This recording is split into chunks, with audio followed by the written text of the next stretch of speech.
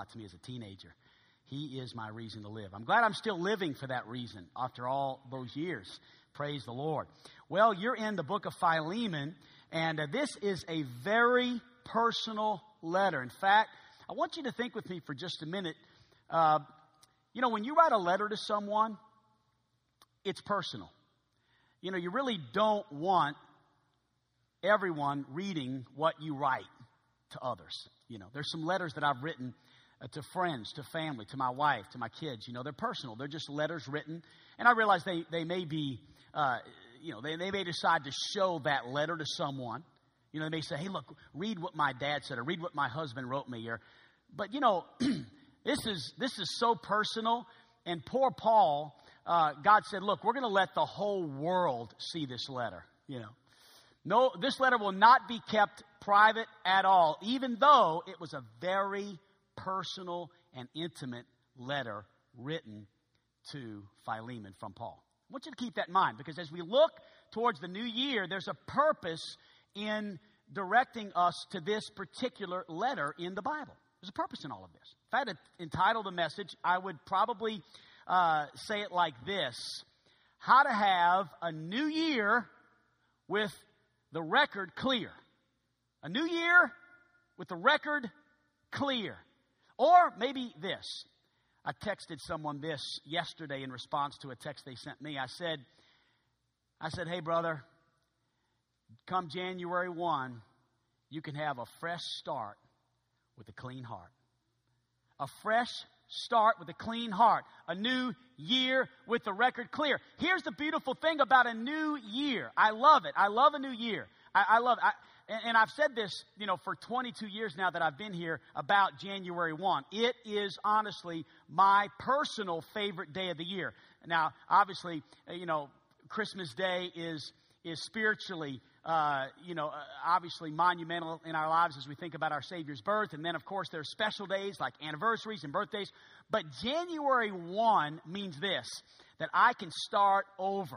I mean, there's some things that I want to do this year better than I did last year. And for some reason, January 1 is just awesome. In so many ways, it just gives us a brand new start. And we can look at that day as a day of new beginnings. And that's why we call it New Year. Happy New Year, Why? Because it's new, it's fresh, it's a start. And there's a lot of things that we can begin to determine to do in the upcoming year.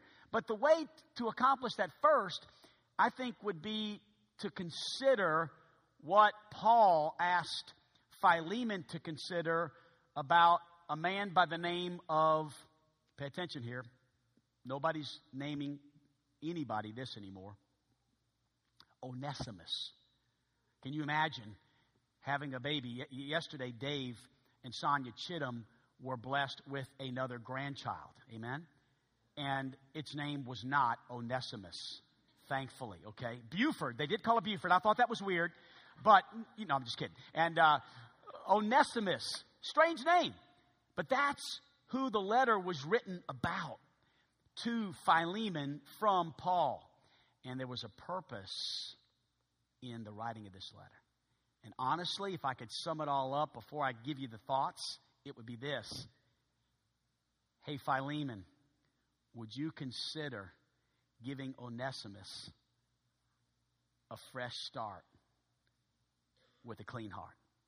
And so I want you to think about that, because, church, there's no way in the world we can have a good new year if we've still got baggage in our lives from the past.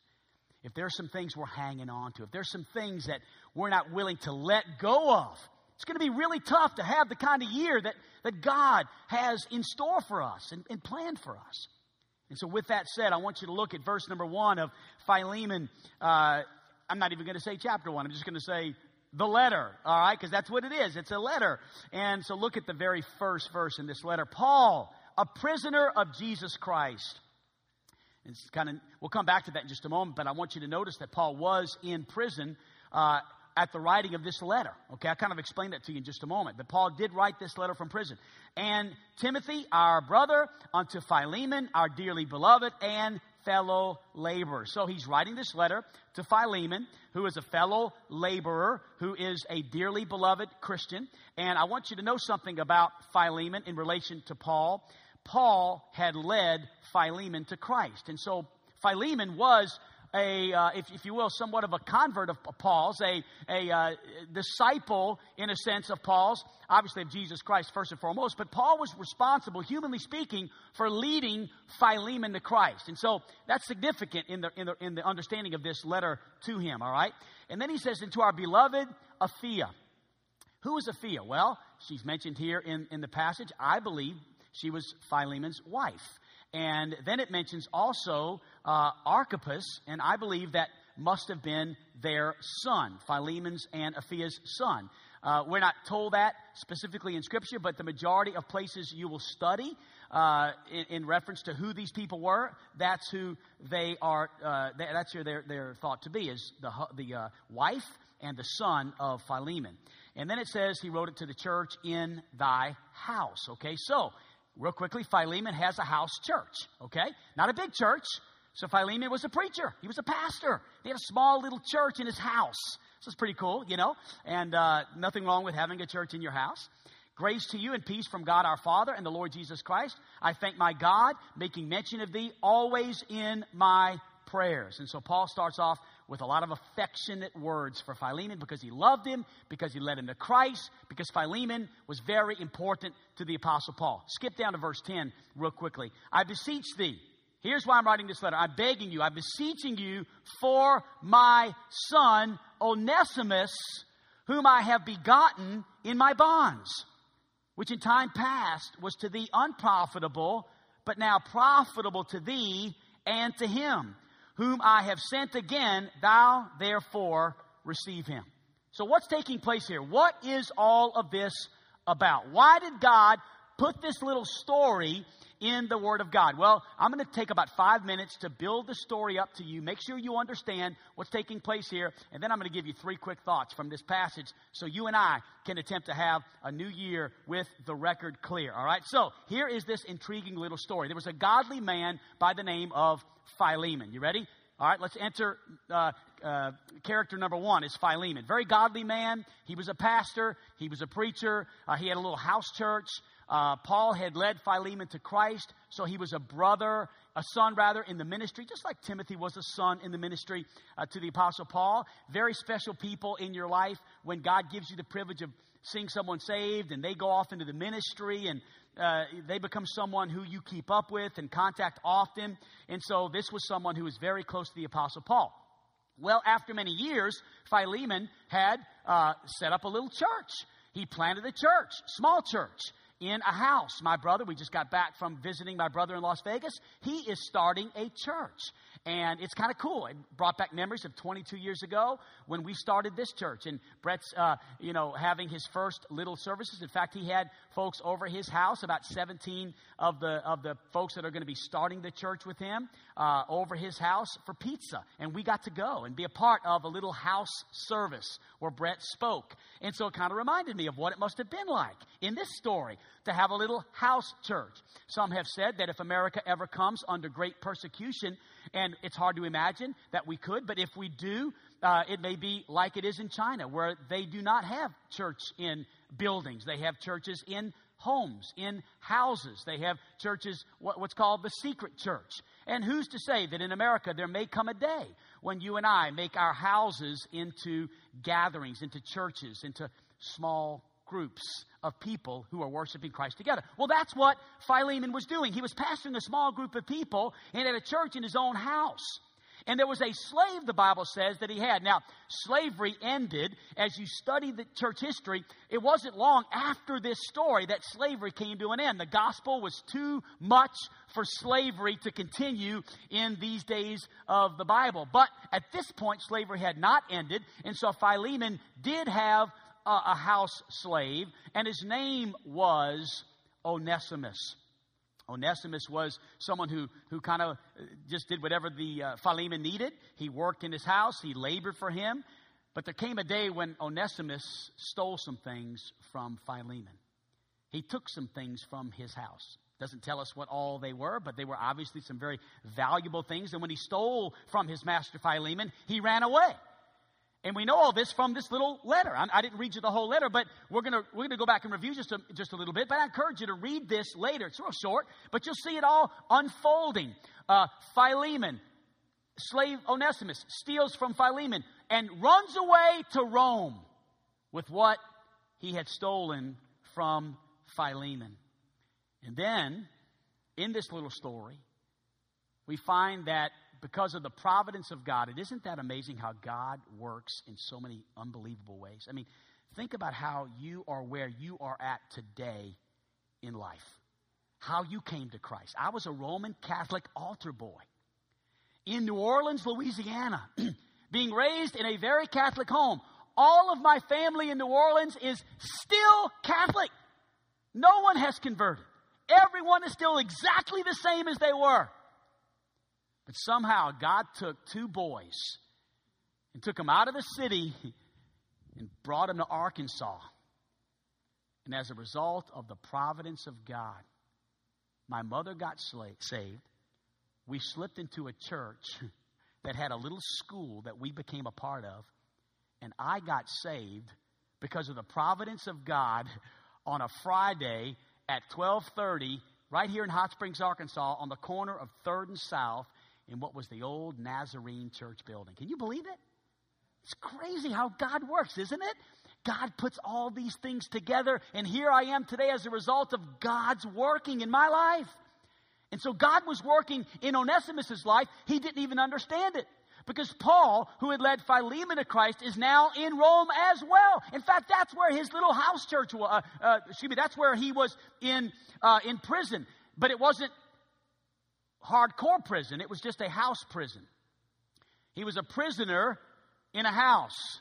He wasn't under serious guard, but he was under guard. And he was in this house prison. And somehow, this runaway slave who came to Rome found himself in this little prison as well. And as a result of that, Paul shares the gospel with Onesimus. Are you with me? Onesimus then gets saved. And he begins to disciple Onesimus. And that's just how it works. When you lead someone to Christ, you begin to work with them and disciple them and teach them the scriptures and, show them that the first step is baptism. And then after that, let's find a good church. And then after that, let's read our Bibles together. Let's grow together. And so Paul was bringing Onesimus along and discipling Onesimus in the Word of God. And as a result of this discipling, Onesimus begins to share with Paul some of his past. They just get that tight. They just get close.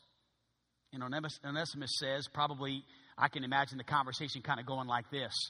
So, what brought you to Rome in the first place? Well, I had this master. He was a great guy. In fact, he was a pastor. I was really blessed to work with him. Well, what was his name, Paul says? And Onesimus says, well, you wouldn't know him. I mean, there's so many people. Well, just out of curiosity, it says his name's Philemon. Philemon? He was a pastor? Was his wife Apphia? Was his son Archippus? Yeah, how'd you know? Because I led him to Christ. I know him. He is my son in the ministry. This is unbelievable. And Onesimus says, no, it's not so unbelievable. Because I robbed him. That's how I ended up here.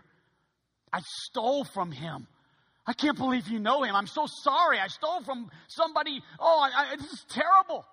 He said, no, it's not terrible. He said, because you're going to go back and apologize.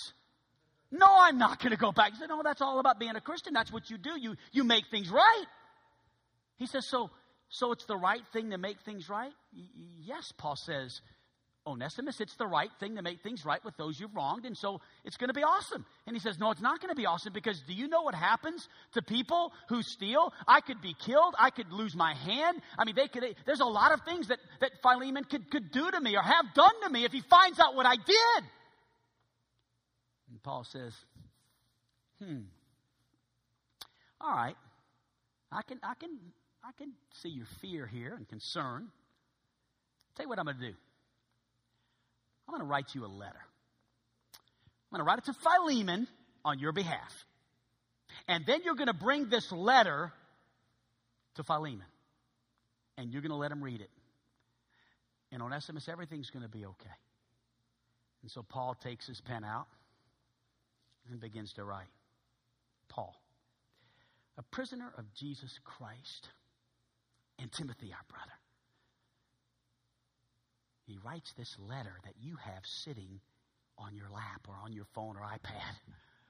He writes the very letter you have. 2,000 years ago, that letter was written by the Apostle Paul for Onesimus to give to Philemon.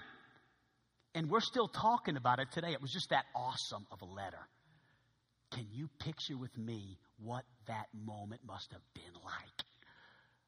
Philemon is in his house with Apphia and Archippus there, whatever, maybe getting ready for a service. And all of a sudden there's a knock at the door, right?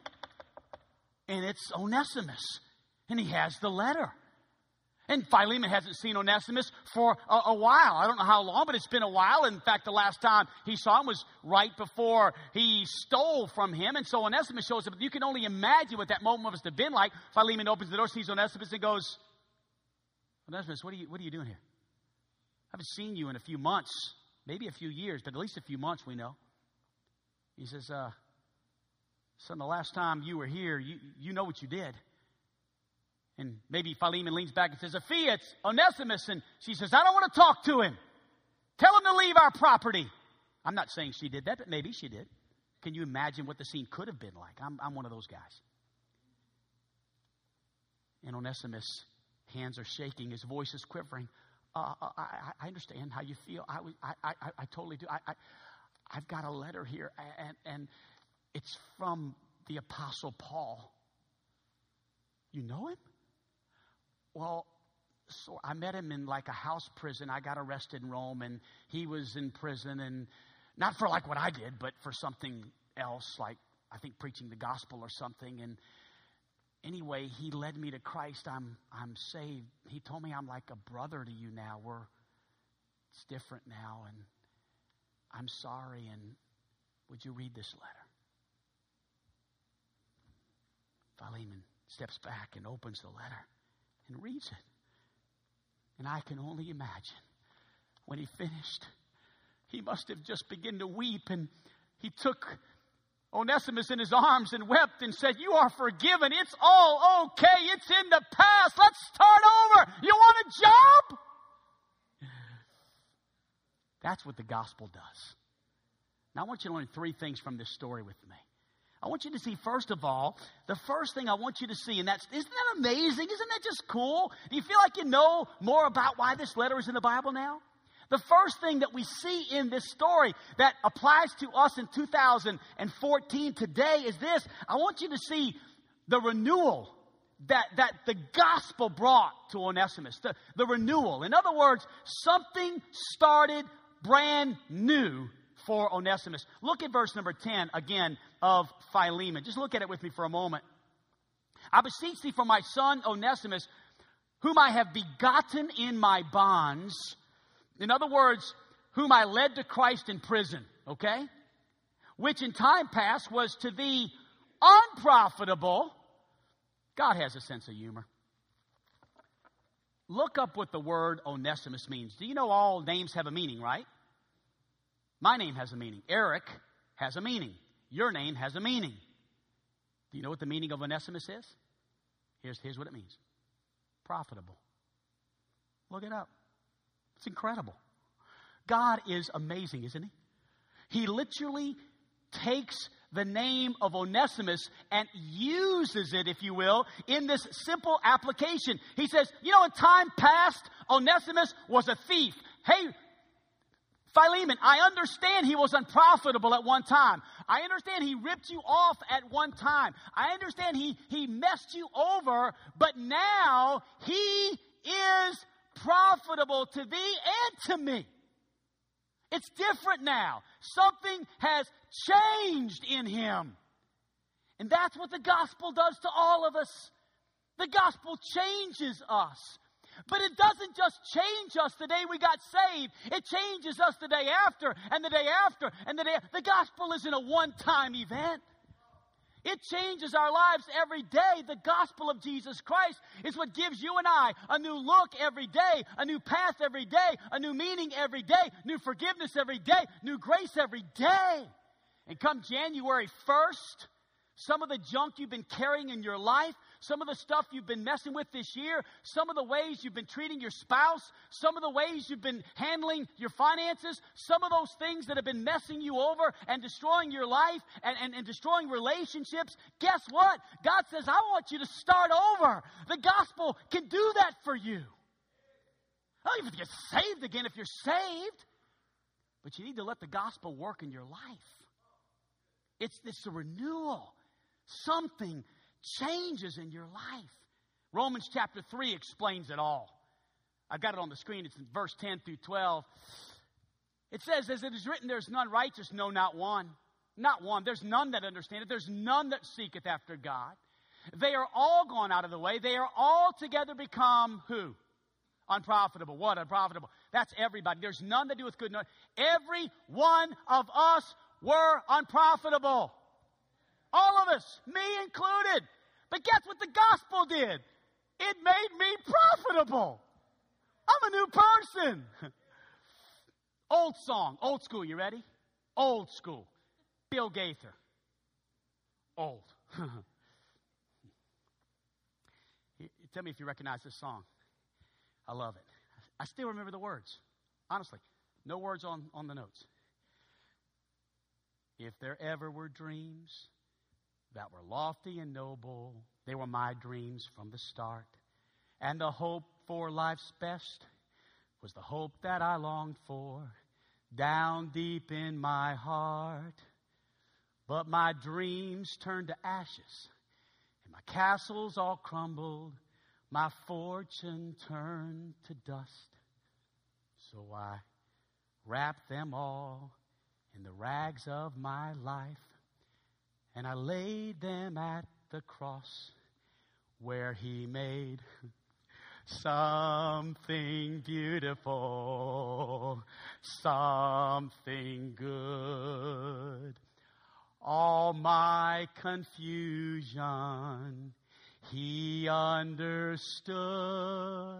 All I had to offer Him was brokenness and strife, but He made something beautiful of my life. Huh? Hey! I'm beautiful in God's eyes. You see, I was once His enemy. Yes, I was an enemy of God. I was once more a follower of Satan and his ways before I was saved. Listen, my God was not the God of heaven. It was the God of this world. But when Jesus saved me, He changed me. He made me a new person. And now I am profitable. That's what the gospel does. It changes everything about your life. I love to tell this story. I have not told this story. I'm trying to tell old stories now. Because I forget sometimes that you haven't heard them. And this is an oldie. John Johnson, you'll remember this. You hear John back there? All right. Mark Sovine. Okay. Mark Sovine. John Johnson is out knocking on doors years ago. He's at an apartment complex on Ouachita Avenue. Now, let me tell you something about Ouachita Avenue.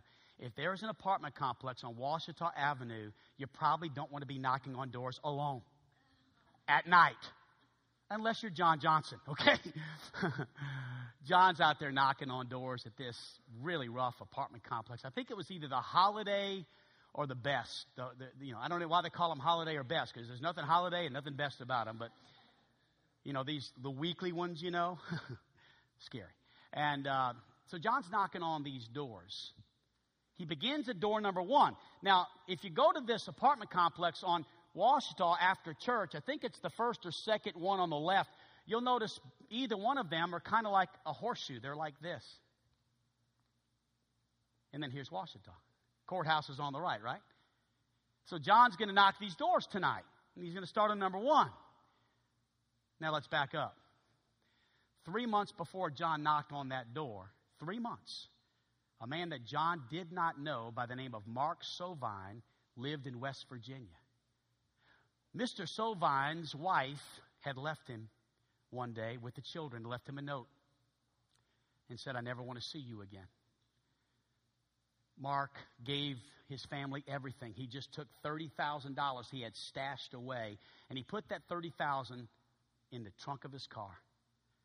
And he said, "I'm going to just take off, and I'm going to just drive and party till the $30,000 run out.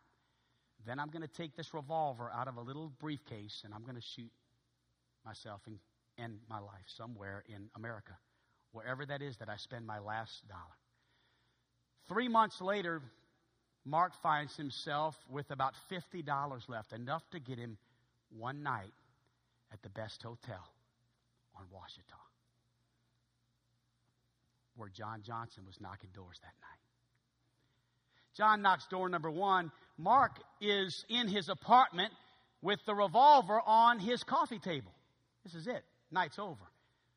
Somebody's picking him up tonight after they hear the bullet go through his head and call the police. He'll be dead in that apartment tonight. He's sitting there realizing what he's about to do and just comes up with this thought that, God, if you are God, then show yourself. Show me that you really do care. Show me that you're there. And so Mark says, "Listen, God, if you'll let somebody knock on my door and just show up out of nowhere tonight, I'll do whatever he has to say." Mark says he walked out of his apartment complex and saw some strange-looking skinny guy knocking on doors, and he thought, he must be like Jehovah's Witness or maybe Mormon, but I don't care what he is. If he makes it to my door, I'm going to listen to him. I'm just that desperate. Mark goes back into his apartment and continues to do his thing, and finally, about 30, 45 minutes later, he goes back out, and he notices John's still at it. He's about halfway through the horseshoe. Obviously not having much luck. Nobody's really talking to him tonight.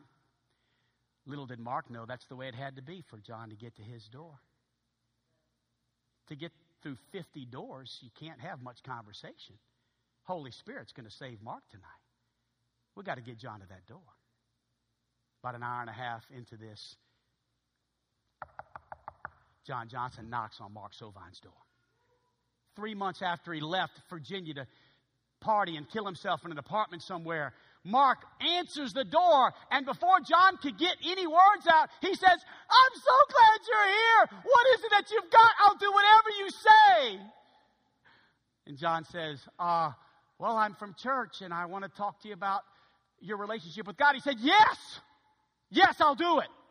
He said, "Well, you don't know yet what the offer is." He said, "Well, I don't care what it is. Tell me and I'll do it." John sits down on his couch with that revolver on that coffee table, leads Mark Sovine to Christ. Wow. Here's what I'm saying. God loves you that much too. God knows where you're at. You say, "Well, I'm not in that kind of a shape." Yeah, but all of us today have something in our life that is unprofitable. We're carrying around something that God wants to make profitable. God wants to change. God wants to make it new. God wants to do something new this year in our lives. And He needs us to just surrender and say, "God, show yourself to me." Maybe that's why you're here. So there's the renewal the gospel brought. But secondly, I want you to notice the restoration the gospel brought. Look at verse 12 of our text. "Whom I have sent again, thou therefore receive him." Sent again meaning this: I know he's been with you, and I know he was your slave, and I know he was your servant until he robbed you, but I'm sending him to you again. I'm sending him back to you, and I want you to receive him. That is mine own bowels. In other words, I want you to receive him, Philemon, like you would receive me. Just like me. Philemon, if I was at your door right now, and I know it's not me, it's Onesimus, but Onesimus is a brother now. He's just like me. We're now family.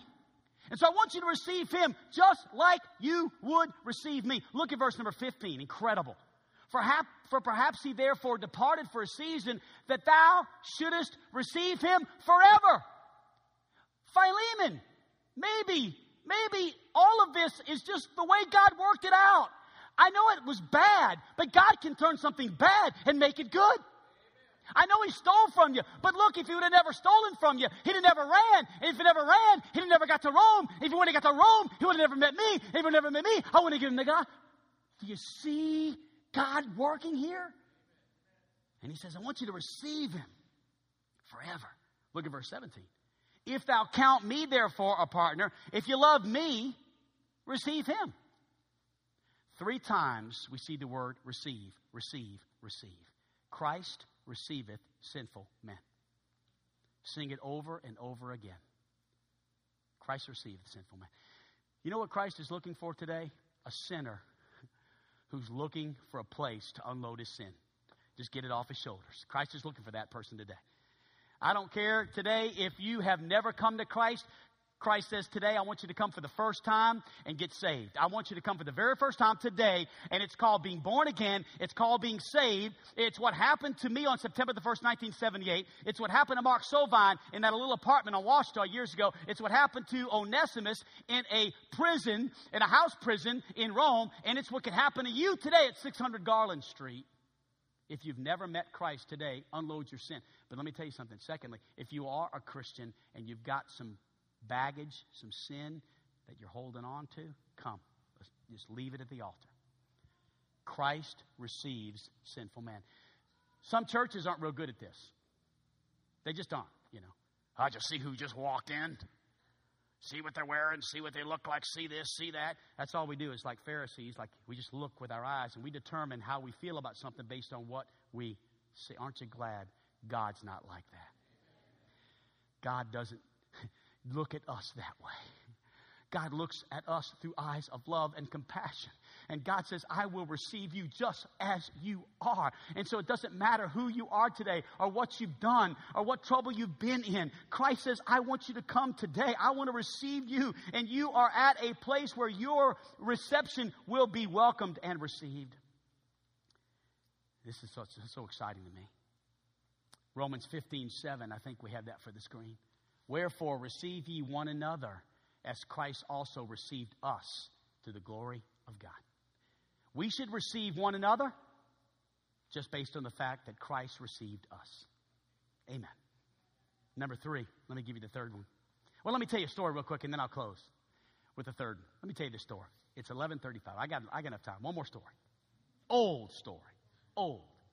This goes back to the year 1998. We started the church in 1992.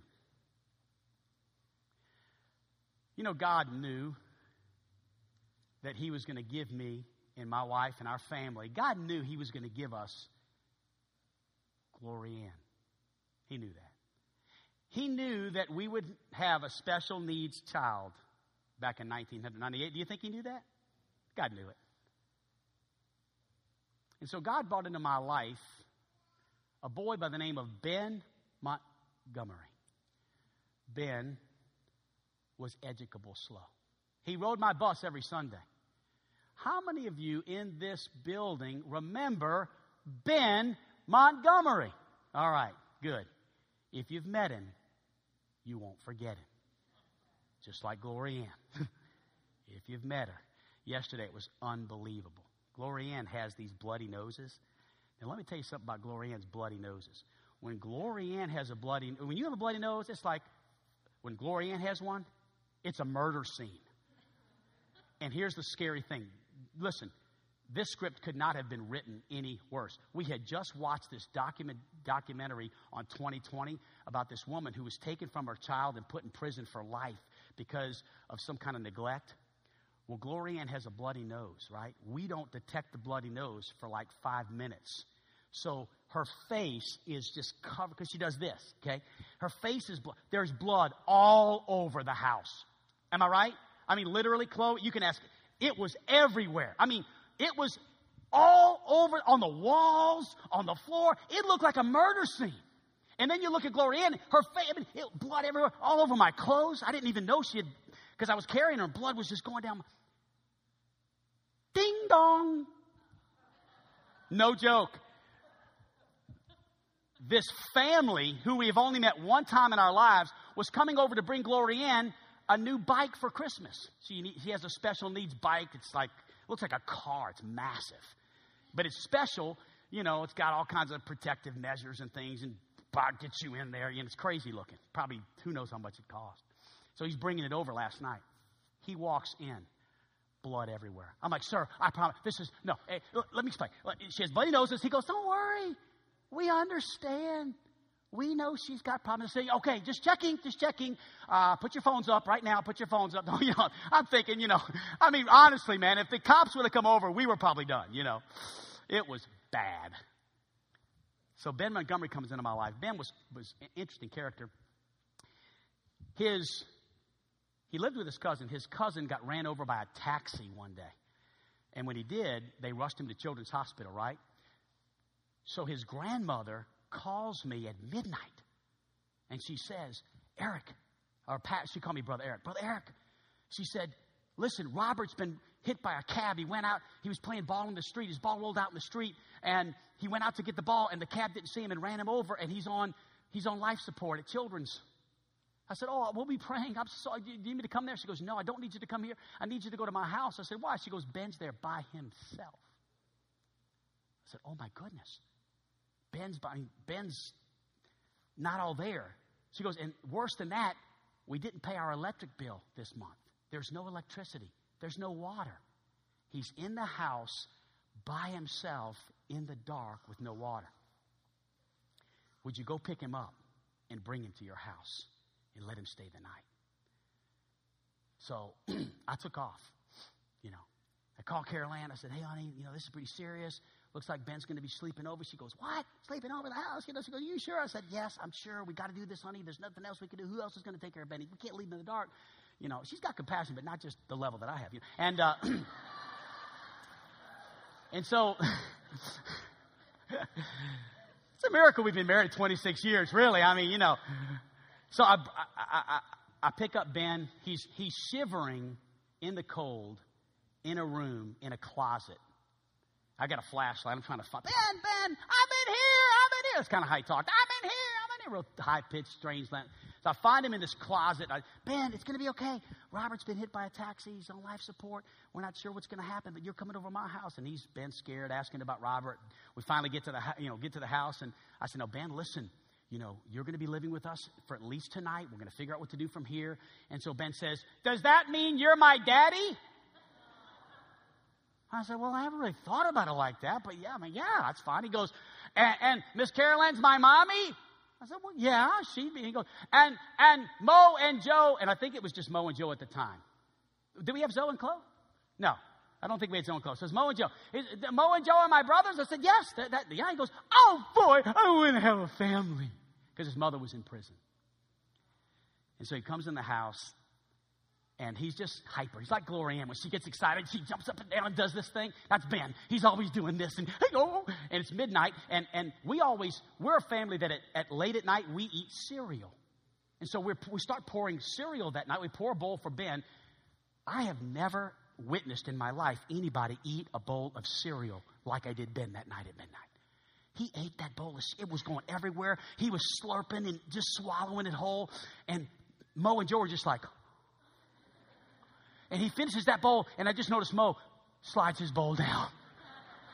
You could have mine too. Same thing. Joe slides his bowl down. And so Ben eats 3 bowls of cereal. Well, we're trying to get used to Ben. Kind of like, hate to compare it to this, but it's almost like having a new dog. You're getting used to him. We're kind of figuring Ben out. He's roaming around the house. He's different. He's not normal. He's strange, He's not all there. And we're trying to figure all this out. So we're like, he's got to sleep somewhere. And so I say, does anybody want to offer, their room to Ben? And Mo said, yeah, Dad, he can sleep in my room, So I said, okay, Ben, will you go sleep with Mo? So we set up a bed for him. And about that time, Mo, we said, it's time to go to bed. All right, everybody, let's get ready to bed. And Mo, everybody was so hyped up. Mo smarted off to Carol Ann because she's the one that said, let's go to bed. And he said, oh, man, I don't want to go to bed. Come on. Something like that. And Carol Ann, I was actually about to say something to Mo like, hey, boy, don't you talk to your mother like that, But I didn't have to because Ben heard it. And Ben went, oh, Mo, I would never talk to my mother like that if I had one. And he put his head down and walked to his bedroom. Man, I realized right then, this is going to be an interesting night. Well, that night turned into 3 months. Ben lived at our home for 3 months. It was life-changing. I remember Ben used to go on the buses with me, and Mo would knock on the doors, and Ben would be sitting in the back seat. One day we walk up to this house, and we drive up to this house, and I noticed that Ben was barking at the dog in the yard of this house, and the dog was barking at Ben. They're just barking at one another. I'm like, Ben, what are you doing? He's like, I understand dog language. We're just having a conversation. I said, well, what are you talking about? He said, I'm witnessing to the dog at this very moment. He is not saved. I said, oh, okay. I'm sorry for interrupting you. So they keep going, and I'm like, I start moving. He yanks his head back in. We're not finished yet. Don't take off. This dog is not saved yet. I press the brakes. Ben finishes. He sits down. I go, Ben, are you done? He goes, the dog was gloriously saved. I remember one time Mo was being chased by a Rottweiler, or no, a pit bull down the street from knocking on a door, and I mean, it was scary. And I was the driver, right? So Mo's running down the street, dog's about 10 feet behind him. I'm like, come on, son, you can make it. You know, I mean, hey, one of us has got to go out. You got to have a driver. So anyway, Mo makes it, jumps in the bus. I slam the door shut. The dog, hits his head up against the bus, barking like it's drooling, ugly. Ben wasn't on the bus that Sunday, but he did come that night. So I told Ben the story. I said, hey, Ben, you're not going to believe this. I wish you were there, because there was a dog barking. It was mean. It almost ate my son. It was terrible. He goes, can you remember how it barked? I can tell you what it was saying. I said, well, sort of. He said, well, go ahead. I said, well, it's kind of like, and Ben goes, oh, no. I said, what, Ben? He said, he cussed you out.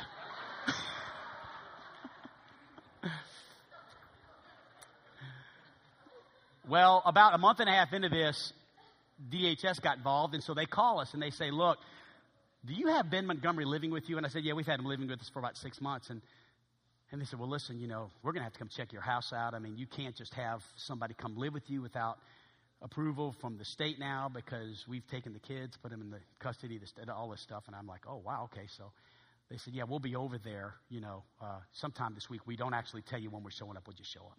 So it was a Saturday. I'm out mowing the lawn. They show up.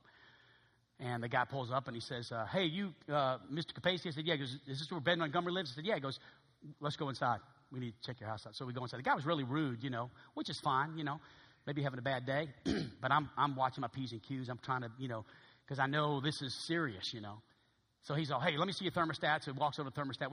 Is this, did you keep it on all day? I said, yeah, this is what we keep. He goes, let me see your refrigerator. We go over to the refrigerator, and he goes, is this kind of what you have normally? Is this a normal look? I said, oh, yeah, this is you. I mean, we didn't know you were coming. He goes, let me see your cupboards. We had to show him the cupboards. And what do you eat for breakfast? And where's he sleeping? And we told him where we sleep.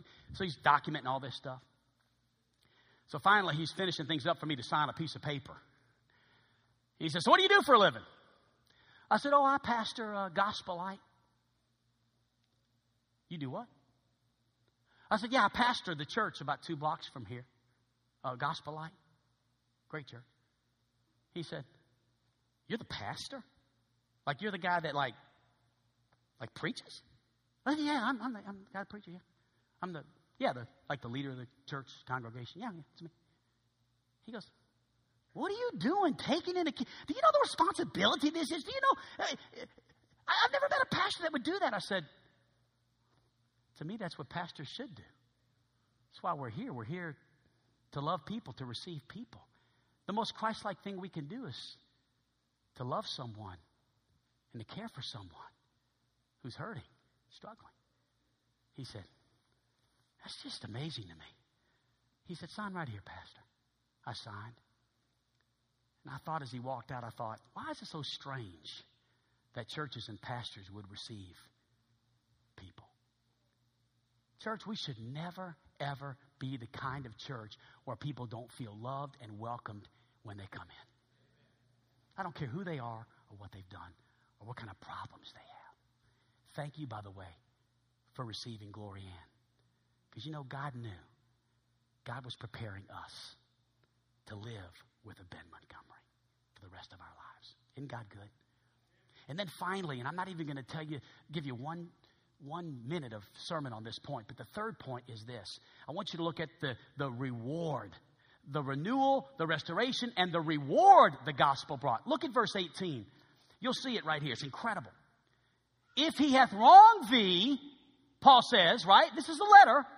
If he hath wronged thee or oweth thee aught or anything, put it on my account. Anything Onesimus owes you, I got it. I love it. Look at this, verse 19. I, Paul, have written this with my own hand. I will repay it. So Paul, just in case you're bitter, can you read between the lines? Just in case you're bitter, just in case you're going to hold this over Onesimus' head, just in case you're going to forgive him, but with contingents. Like, okay, you're forgiven, but you're going to pay me back, right? Just in case that's your attitude, since I don't get to see you face to face and discuss this, put it on my account. That's what Jesus has done with our sins. Oh, man. We owed the debt for our sins. But just like one of my favorite hymns in all the world, Jesus paid it all. All to him I owe. Sin hath left the crimson stain, but praise God, he washed it white as snow. Amen. We are forgiven. He's paid our debt. And when the old devil says, yeah, but look at all the stuff Eric's done. Look at all the mistakes he's made. Look at all the wrongs he's done. Look at how he's treated somebody there or done this. Jesus says, I know he's not always been a good boy. You're right. Put that on my account. I got it. It's called Calvary. I'll just send my son, Jesus, to die for his sins and for all the things that he's done. What reward? Oh, listen. Christ became poor that we might become rich. What a God. What a Savior. What a way to start the year. Let the gospel today bring you a new start. Let the gospel today give you a clean heart, a fresh start, a record that's clean of all sin and guilt and stain. Would you leave church this morning with a desire to serve God with more devotion, with more intensity and commitment, dedication than you ever have? If for no other reason, because of all the things that the gospel has given us. Well, Philemon, thanks for letting us read your letter. I know it was kind of personal, and most of the time we don't get to read personal letters, but that really meant a lot. Thank you. And God, thank you for letting us in on one of the most amazing love letters in all the Bible. Heads are bowed, eyes are closed.